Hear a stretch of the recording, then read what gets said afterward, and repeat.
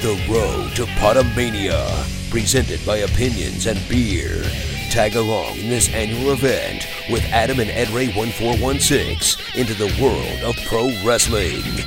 You're listening to Opinions and Beer. Stone Cold Steve Austin knows that the Opinions and Beer podcast exists in this world. And opinions and beer. Two guys and another guy. Will never happen again.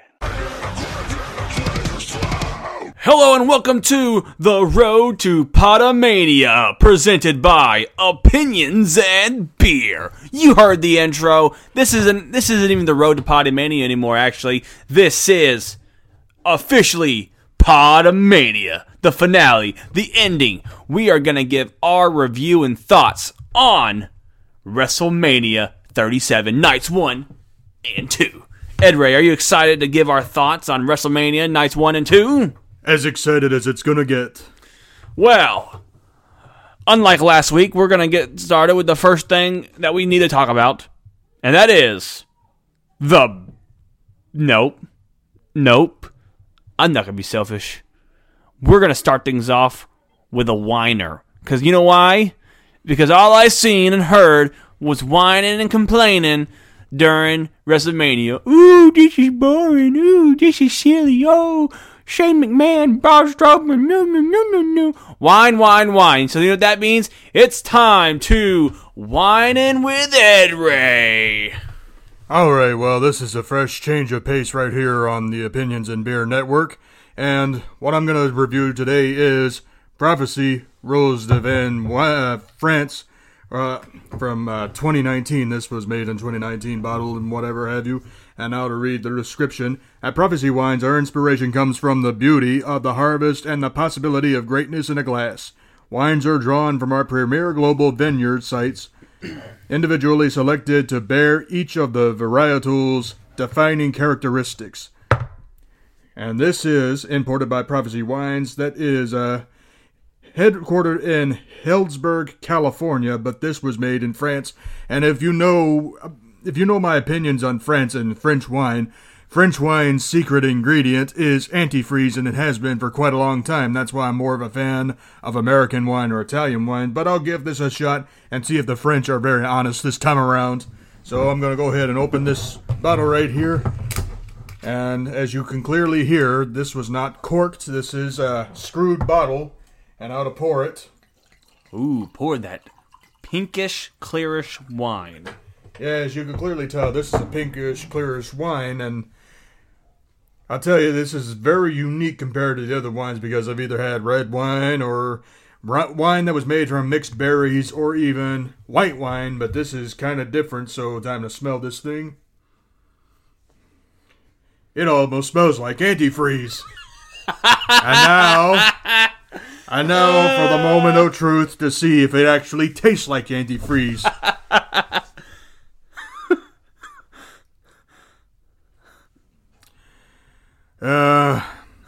What? Okay, so it had no taste in the beginning, but it's got a sweet aftertaste, so it is not antifreeze as I thought it was going to be. Okay, so let's see what else I need to clarify. This is 12.5 alcohol, 12.5% alcohol by volume, so that's pretty much it for my review. Now to go to the beer of the day. What'd you rate it? Are you going to wait? I think I'm going to rate it a 7 out of 10. 7 out of 10. Now it's time for the beer of the day. And today's beer of the day is brought to you by Dogfish Head. This is Campfire Amplified. It comes in at a timid 6.5% alcohol by volume. This is a milk stout brewed with graham crackers, cinnamon, marshmallows, cocoa powder, and vanilla beans. Woo! Let's see if... I haven't had Dogfish Head in a while. I haven't had a Dogfish Head in a minute. So let's go ahead and pour this beer. It pours a nice...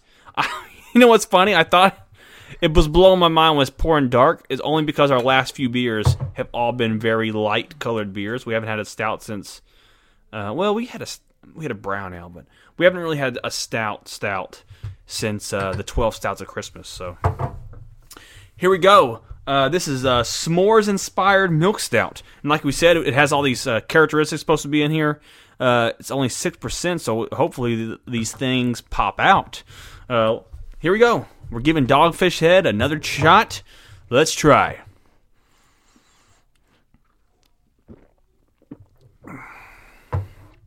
Wait.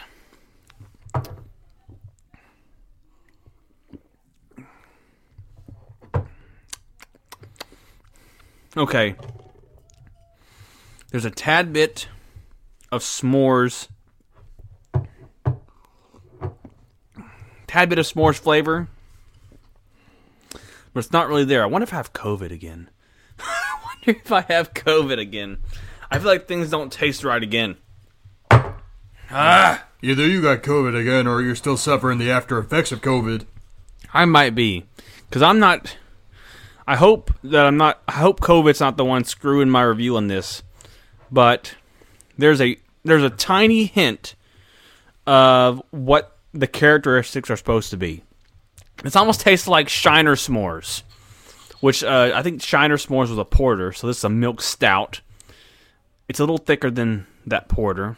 But this tastes like, this Campfire Amplified by Dogfish Head pretty much tastes like the S'mores beer by Shiner. It's almost exactly the same to me.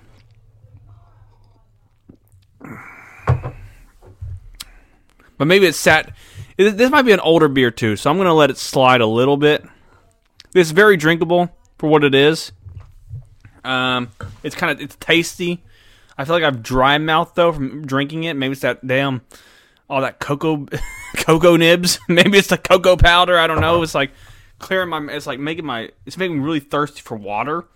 This was brewed in... Oh, no, this is brand new. March 2021? Oh, no. I'm not giving you a pass anymore. I thought this was just old and on the freaking... I thought this was just sitting somewhere. No. They sure got you fooled. Okay. There are s'mores characteristics in this beer. But it tastes like Shiner S'mores. Now, when I had Shiner S'mores, I think I gave it a pretty high rating. However, since then... it's just not as special anymore. Doesn't give me that craze. I'm not tasting some of these things. I don't know. It's giving a little bit too much emphasis on some of the stuff that's supposed to be in here that I'm not tasting fully. The notes are there to a very limited extent, but it's a really tasty brew. Despite the fact that it's making me extremely dehydrated, as I guess a beer should. But it's like I just don't like. I don't know. I can't explain it. It's like I want water with this beer. This beer is like almost. It's just I can't explain it, Ed Ray. I don't know if my taste buds are just off. I don't know what to do. I need to find a beer that I've had maybe and try it. And see if my taste buds are really, really off. Or just try a beer that's supposed to taste like straight up, maybe just vanilla or something. I don't know. I don't know what to do, Ed Ray, to fix my damn taste. But I'm like self-conscious about it. And I don't know if it's me or the beer. That's what makes it so hard. I don't know if it's me, these after effects, or if it's the beers just aren't as good as they should be, as they're advertised. With that being said, I'd buy this again. So, shit. And I was giving shit on it, but yeah, this is an 8 out of 10. 8 out of 10 beer. Because I'd buy it again. I can taste it a little bit. I think I gave Shiner S'mores a 9 when I first had it. I'd probably give that an 8 now or 7. And to keep it fair, I'm going to give this an 8. Campfire Amplified Dogfish Head, 8 out of 10. Dogfish Head, they make a solid, drinkable beer that you can have around a campfire. Thus, Campfire Amplified. But and that's my opinion on that. Moving on. Now it's time to get what you all came here for. WrestleMania 37. You ready for this? Absolutely. We're gonna make our way. Okay, so I made a list of best two worst matches in WrestleMania 37. I combined both nights 1 and 2. Okay? So we're going to start at the bottom, and basically we'll talk about the match, and you'll agree or disagree with me at some point. Whatever. I don't know if we should get through the whole list, and you disagree or agree if the list should change. Let's get through the whole list. Let's get through my list, talk about these matches, and then we'll say what you would change if you agree or disagree with my decisions. Here we go. Starting with the worst. We're going worst to best. The worst match of WrestleMania 37 was the tag team turmoil match that saw Tamina and Natalya win. What are your thoughts on that match? Without a doubt, it was the worst. Without a doubt, it was the worst. Oh, God. It was a bathroom break match for me. I feel like we got that match instead of a Dolph Ziggler match. They screwed Dolph Ziggler and Rude with this crappy tag team turmoil match. Yeah, they always screwed Dolph Ziggler. It's amazing how he's still in WWE. Because he lets them screw him. He wants to be a lifer. That's the problem with these wrestlers. Some of them want to be lifers, but they keep getting screwed. Yeah. What are your thoughts on Tamina and Natalya winning that match? I think we went with... Did we go with Lana? Or you went with someone else? You went with someone... You went with them, huh? I guess I did. I can't remember who you went with. We were both drunk that night. Tamina and Natalya. What are your thoughts on them winning? I don't know what to say. I mean, Natalya, she's very good, but her character is unbelievably dry. And Tamina, she is over the hill. Over the hill. Jimmy Fly Snuka. Anyways, moving on. The second worst match of the night. So there was 14 matches? I guess. 7, 8, 9, 10, 11, 12. 14 matches. 13. In 13th place. The Women's Tag Team Championship match that saw Tamina and Natalya take the loss. You agree? Yeah, it was a waste of a match. What really baffled me was the fact that the crowd was chanting Tamina, which leads me to believe now they paid for it to happen. Well, the problem is with that crowd, I think they were high. I think they got high in between matches and then started chanting Tamina. They probably got high. And they were. I think they were snorting cocaine.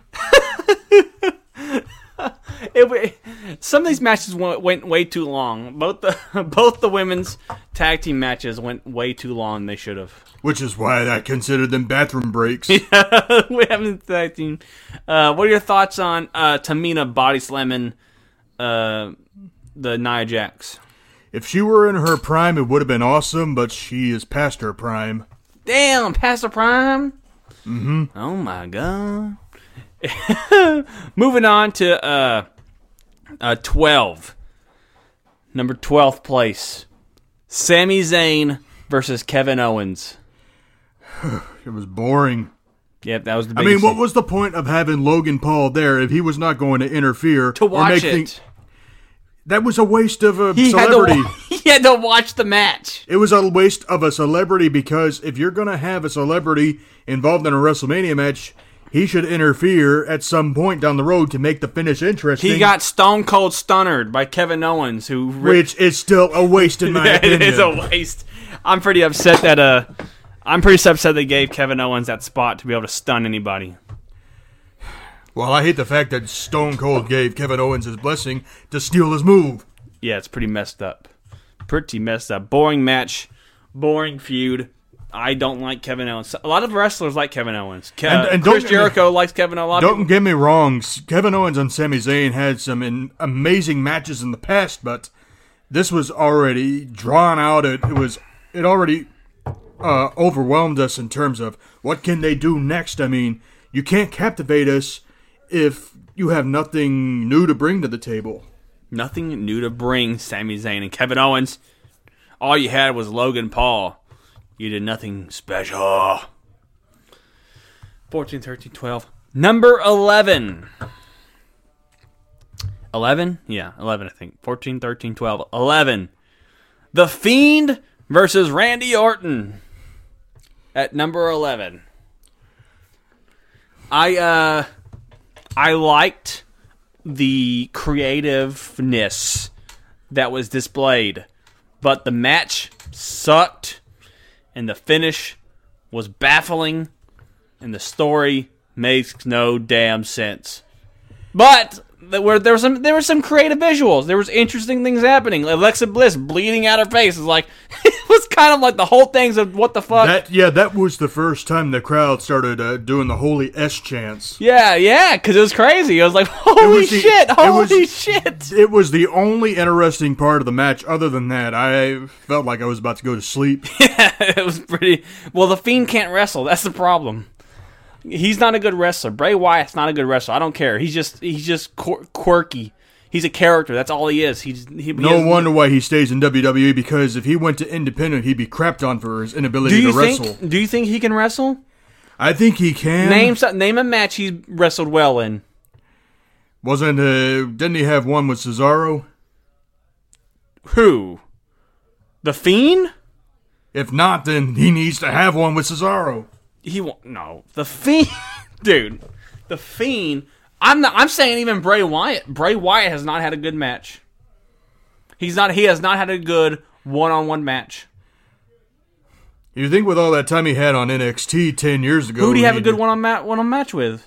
Name a pay-per-view match that he had a really good one-on-one match with. Daniel Bryan. At pay-per-view, or was that Raw? I think it was a pay-per-view. The cage match. I think it was a one-on-one singles regular match. I forgot what pay-per-view it was, but I think it was in 2014. I bet you Brian did all the work. Maybe he did, maybe he didn't. But it was still a good match. Fine. You get this 1 point, but that's it. He had a bad match with Taker, bad match with John Cena. He has bad matches with just about everybody. Yeah, he needs to learn to work. He doesn't know how to wrestle. All he wants to do is wear a fucking mask and be creepy. He's all gimmick. Even Mankind worked. Next up, I have 14, 13, 12, 11, 10. Number 10, The New Day versus AJ and Omos. Well, it wasn't. The match itself wasn't that bad, but the problem was the psychology. Yeah. Because they kept AJ in there for way too long. Yeah, of course, the New Day they were acting like heels. Yeah, I mean, if they really wanted to make the match good, they should have let Omos in there, and then they should have attacked the knees or the legs of Omos to try to get him to lose his balance so they could do high spots. No, but they wanted Omos to be the new giant that can't be chopped down. I get their use of Omos. I think they used. I think the whole beginning was just way too long. This match was a little too long, and then the New Day looked like heels. They were keeping them away from Omos. They were just beating up AJ Styles. They're like, the only good part of the match was when Omos finally came in and destroyed the New Day. Yeah, that was exactly. Maybe. The crowd was into Omos too, believe it or not. This match might have been better had it been a squash match. I'll be honest. If Omos started and he squashed everybody, AJ Styles still did his big move, and then maybe AJ Styles gets the pin. I hope someday we get to see Omos versus Braun Strowman. Oh my goodness. Because that'd be awesome.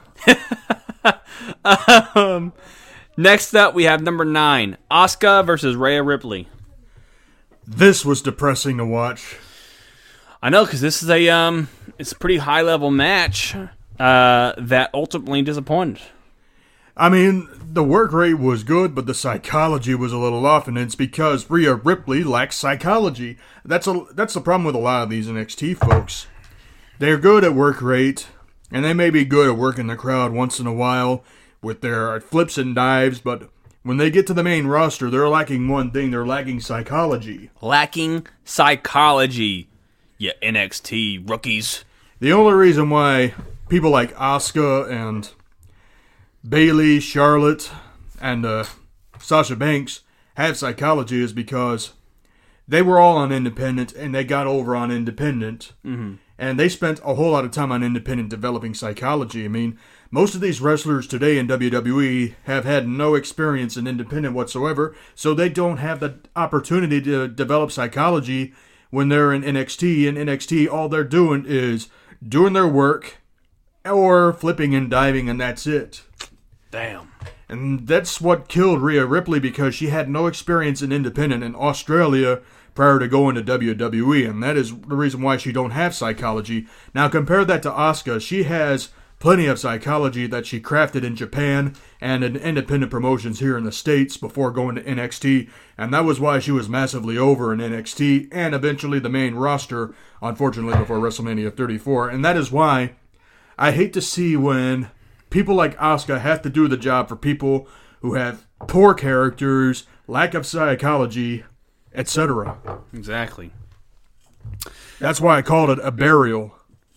A burial? A burial of Asuka. Burial of Asuka. Number 8. Big E versus Apollo Crews. I'm 50-50 with this match, mainly because, while it was a very violent match and the finish was awesome, the other problem was they didn't use any drums in the match. Why would you call it a drum fight if you don't use drums?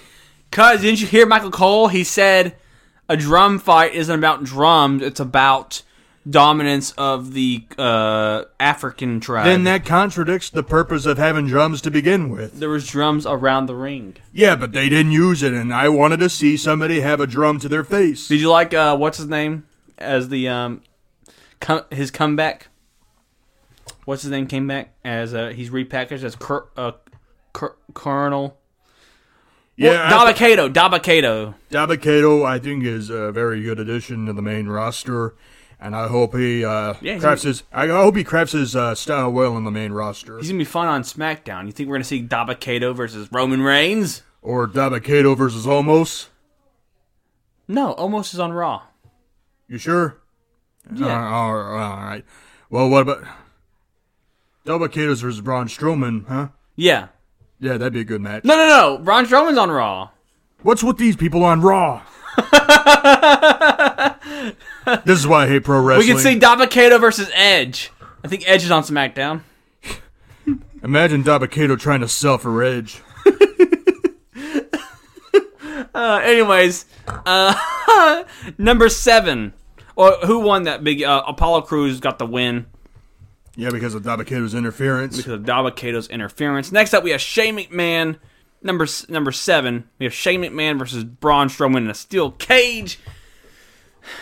Ed Ray apparently didn't like this match. I was enjoying this match. I thought it was fine. I like when Braun Strowman ripped the damn cage, the cell open, they pulled Shane McMahon back in, and then he threw Shane McMahon off the top to a nasty backdrop off the damn cage, and then that was a cool spot.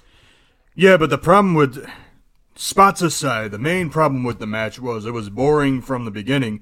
The only reason why the match got good was because of that spot where Braun Strowman threw Shane off the top of the cage into the ring and ripping it off. Yeah, and ripping it off, but ripping the cage. But if he was going to throw Shane off the cage and then come on down, why did he do the power slam for extra defeat? Well, first of all, the logical way to do this was to slam him off the top rope or off the top of the cage, then pin him right there instead of throwing him off the top of the cage, coming on down, then giving the power slam. That was a waste of a finish. He doesn't understand psychology yet. He's still green. Yeah, and he doesn't understand to pin him right there. This is one of the few wrestlers that skipped NXT. Therefore, he didn't have any time to improve his work rate or try to develop his character in any sense. And of course, he's never been an independent, so he lacks psychology. Like I said, a lot of these wrestlers today lack psychology. Braun Strowman and winning that match. Number 6, Seth Rollins versus Cesaro. I don't know why you would consider it number 6. I consider it number 2. Yeah, probably. I don't know. You're right. Well, complain later. Complain later. I have a. Maybe you're right. Maybe mine's a little weird. But I'll go ahead and say this it was a very good match. I mean, it was very back and forth. The crowd was into it. And of course, Cesaro, he is a master of in-ring psychology. Especially with that big swing. And the finish was awesome. My only problem is that Seth Rollins needs to work a little harder in the match to make it more interesting. My thing with this match it was a solid grudge match with a lot of little flips, a lot of cool reversals. But I'm not a big Seth Rollins fan, and I think I don't know. I just I have it so low. I have lower than it should be because it was a little too like this is a match that should be standard. Should be a standard match, for any time you turned on wrestling. But it was so good because I mean, look at all these other matches; they were so lacking. It was so lacking. But I'm comparing it to the days of old. I don't know what to say. I don't know why it's so low on my list because I just don't like Seth Rollins. I don't like Seth Rollins, and I don't understand the love for Cesaro, to be honest. I think he's fine. I think he's fun mid-carder. But I'm not interested in neither of these characters. But they had a really good match, so that's why they're that high. Cesaro got the win, which we saw. That's like one of the only babyface wins. One of the few babyface wins on the WrestleMania 37. Next up, numbers... what was that? 5, 4, 3. Number 5. Bad Bunny and Damian Priest versus Miz and Morrison. I would probably place it on number 4, but it was a very great match. Very great match. Bad Bunny. Because he is the first celebrity to take all of the bumps for a babyface tag team as opposed to Damian Priest. Oh yeah, Bad Bunny was... Well, Damian Priest apparently was injured. I found out that Damian Priest was injured, and that's why he couldn't do... Damian Priest and John Morrison went into this match with injuries, and so that's why they didn't do as much. But what a hell of a way to camouflage those injuries to make Bad Bunny as badass as he could be, taking all those bumps, giving it back to Miz, and flying and all that other stuff. Yeah, that was crazy. But the highlight of the match was the Destroyer on the concrete. Yeah, Canadian Destroyer, oh my God, the Bunny Destroyer. The Bunny Destroyer, and I think Petey Williams would be saying, okay, that's pretty good. That was really surprising by Bad Bunny. A lot of people don't know who Bad Bunny is. Well, actually, a lot of people do, but older people like us, old people don't know who Bad Bunny is. But bottom line, give Bad Bunny a contract. Give him a contract, Triple H. Let him go to NXT. Make him. He's got the psychology. Don't get me wrong, but he needs to do a little more work. A little more work. Next up, number 4, Sheamus versus Riddle. You're not gonna like this, but that was the number 1 match I had. Your number 1? Oh yeah, it was brutal. That was awesome, and that the bro kick whenever Riddle's doing a backflip. Oh my God, busting his face open. How can you top that? Honestly, because it was back and forth, it was stiff, it was exciting, and the finish was perfect. Okay, yeah, it was probably the best finish of the night. I'll say that it had the the best finish of the night was Sheamus versus Riddle. Best finish. For me, why it was 4 was I felt I don't know why it's 4. Just my feelings on it, bro. Bro. I have no idea why I ranked this. It was the most electrifying match. Well, no. No. I don't know if it was the most electrifying match. Maybe that's why I have it ranked as 4. Because it was really good. But wait, I will retract that. I think it was the second most electrifying match behind Bad Bunny and the tag team, Because, I mean, did you hear... I mean, the fans weren't really getting into it, were they? That Sheamus versus Riddle match? Oh, they were crazy for it. They were? I guess. Anyways, it was a solid ending. I just felt like it was stiff. I don't know why. Don't ask me why I ranked this way. This is just, I ranked this based off feelings. This is a liberal. This is how a liberal would rank these. The WrestleMania 37. I'm not liberal, but I ranked it as a liberal. Number 3, and Edward's gonna disagree so hard, but this is my liberal pick for number 3. I was trying to be liberal and not be a sexist asshole. Number 3, Sasha Banks versus Bianca Belair. I have as number 3, the women's title match. Bianca Belair wins the title. I like the they were being brutal. They were being pretty competitive with each other. Were they not? Yeah, they were very competitive.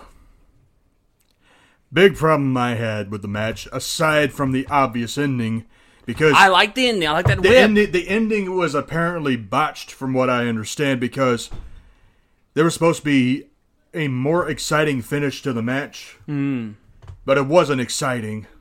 It was crazy. It was crazy. That whip, the hair, like she got her side cut open by the damn hair.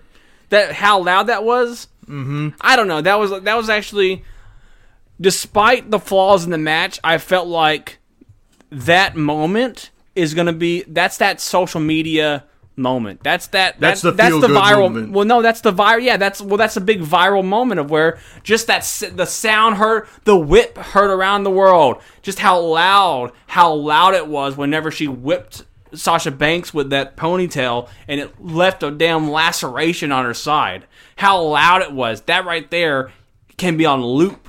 That was a picture perfect moment, despite some minor flaws with psychology on Bianca Belair's part, probably. Now, here's the reason why I had a major problem with the match. It wasn't just the finish and the controversial ending, as a lot of people, Michael Cole claimed to be, but Sasha was smiling after the match was over, which could be an indication that they're going to have a rematch and Sasha may get the belt back at some point.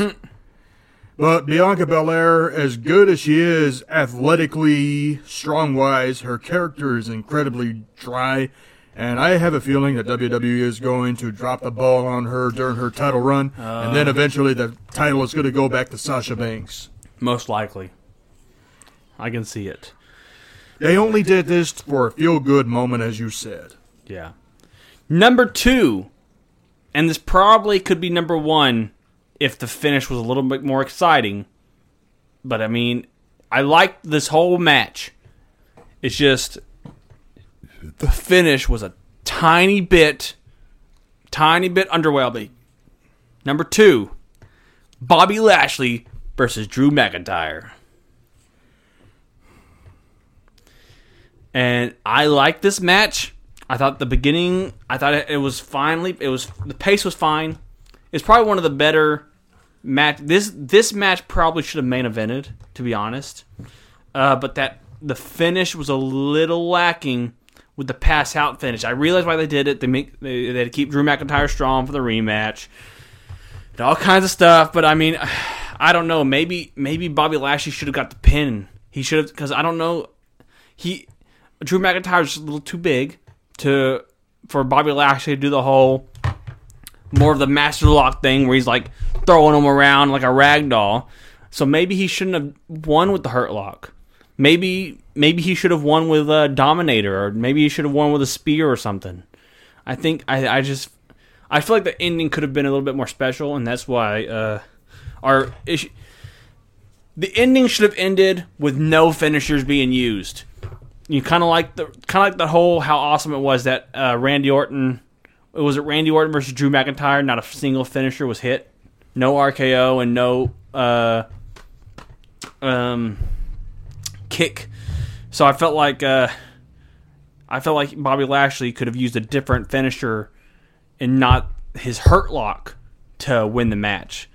That would have been better. That way, when you get the big rematch at Backlash, or now it's called WrestleMania Backlash, which is stupid.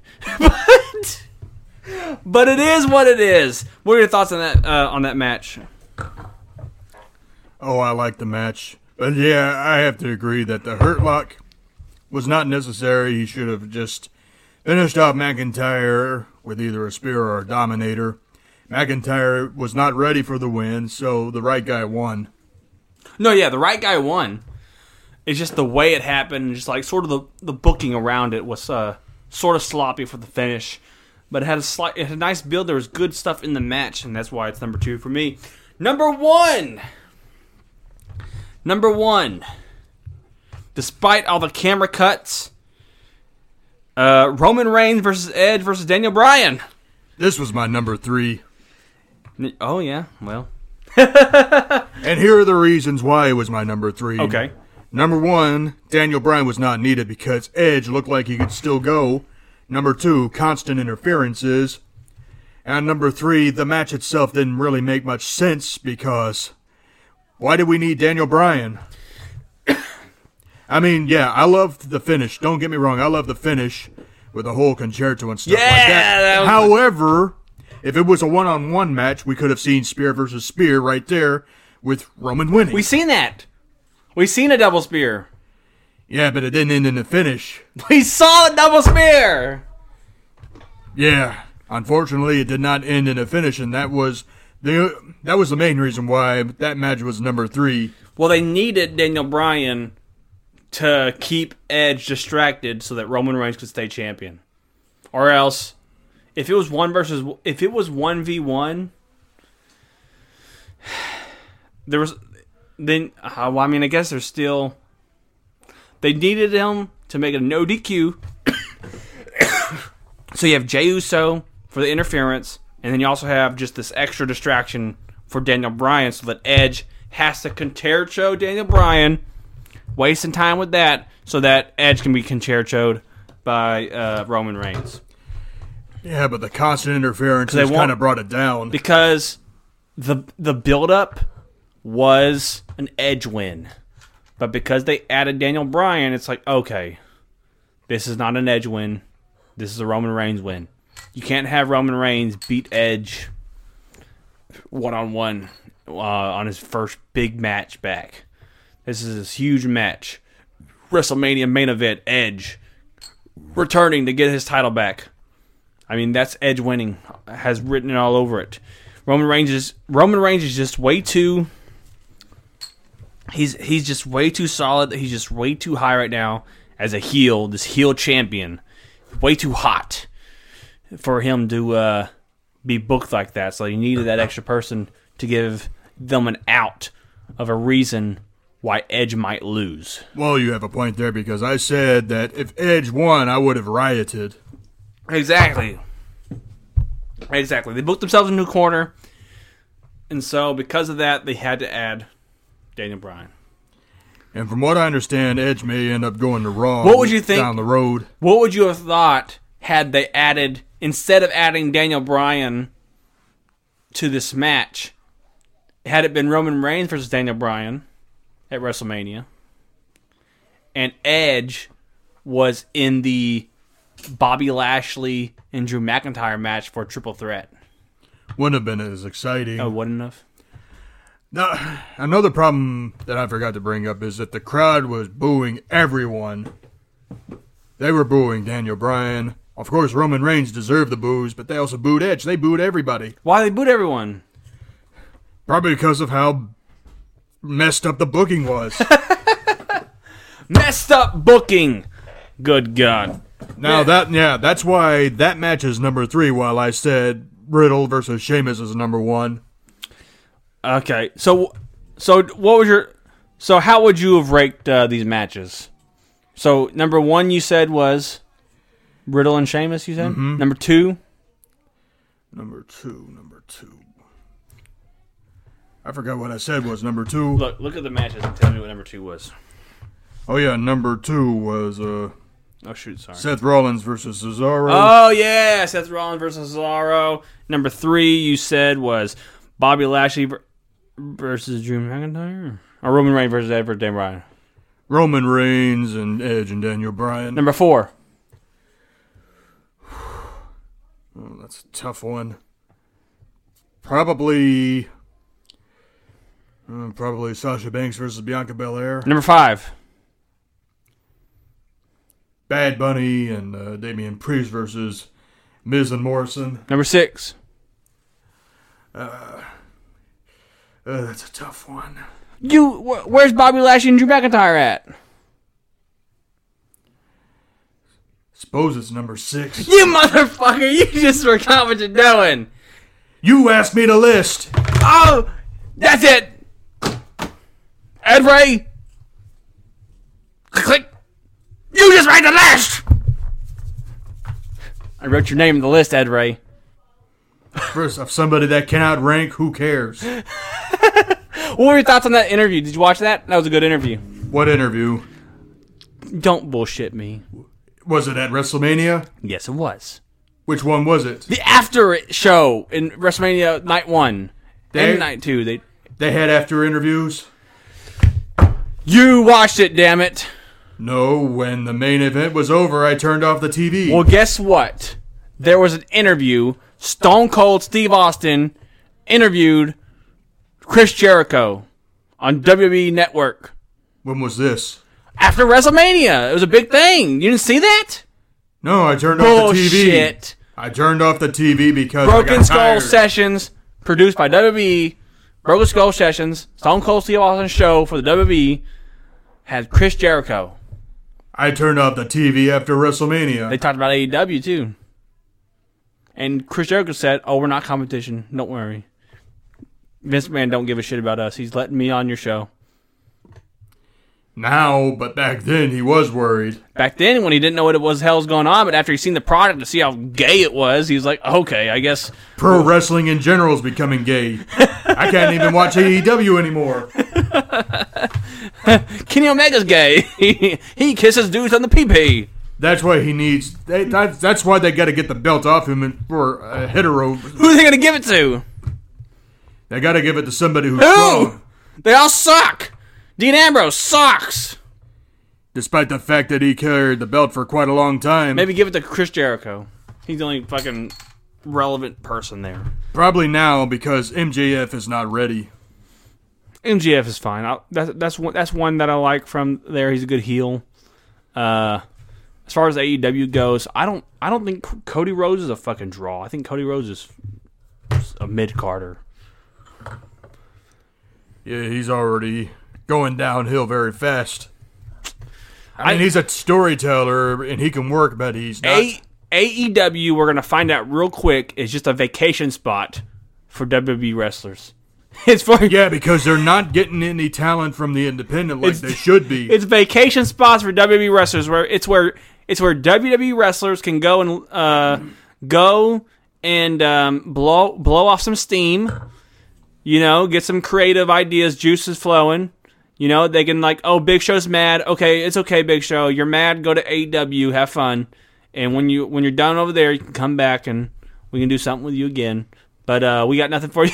That's what's going on, Christian. Just go to AEW, blow off some steam. Well, here's the Christian controversy is what slowly made me lose interest in AEW because why would you get somebody who's already past their prime into the business to make them work full-time matches? They said he's the best. He hasn't been the best since 2011. But the workers at AEW said he's the best wrestler. I don't know if I'm going to be able to watch AEW tonight or not. You're going to watch... Oh, no, NXT's Tuesdays now, huh? Yeah, and I don't watch that either. Don't... Wrestling... The only good show anymore is SmackDown. Because of Roman Reigns. And there's a lot of things about SmackDown that are good. I don't care about anybody but Roman Reigns. Well, you're just a hater.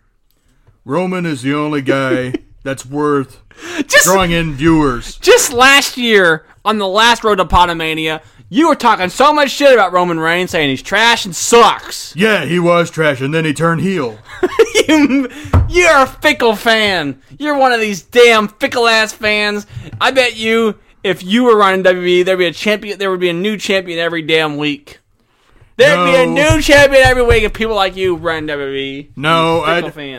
I'd give it a chance to see how ticket sales go when people draw the gates.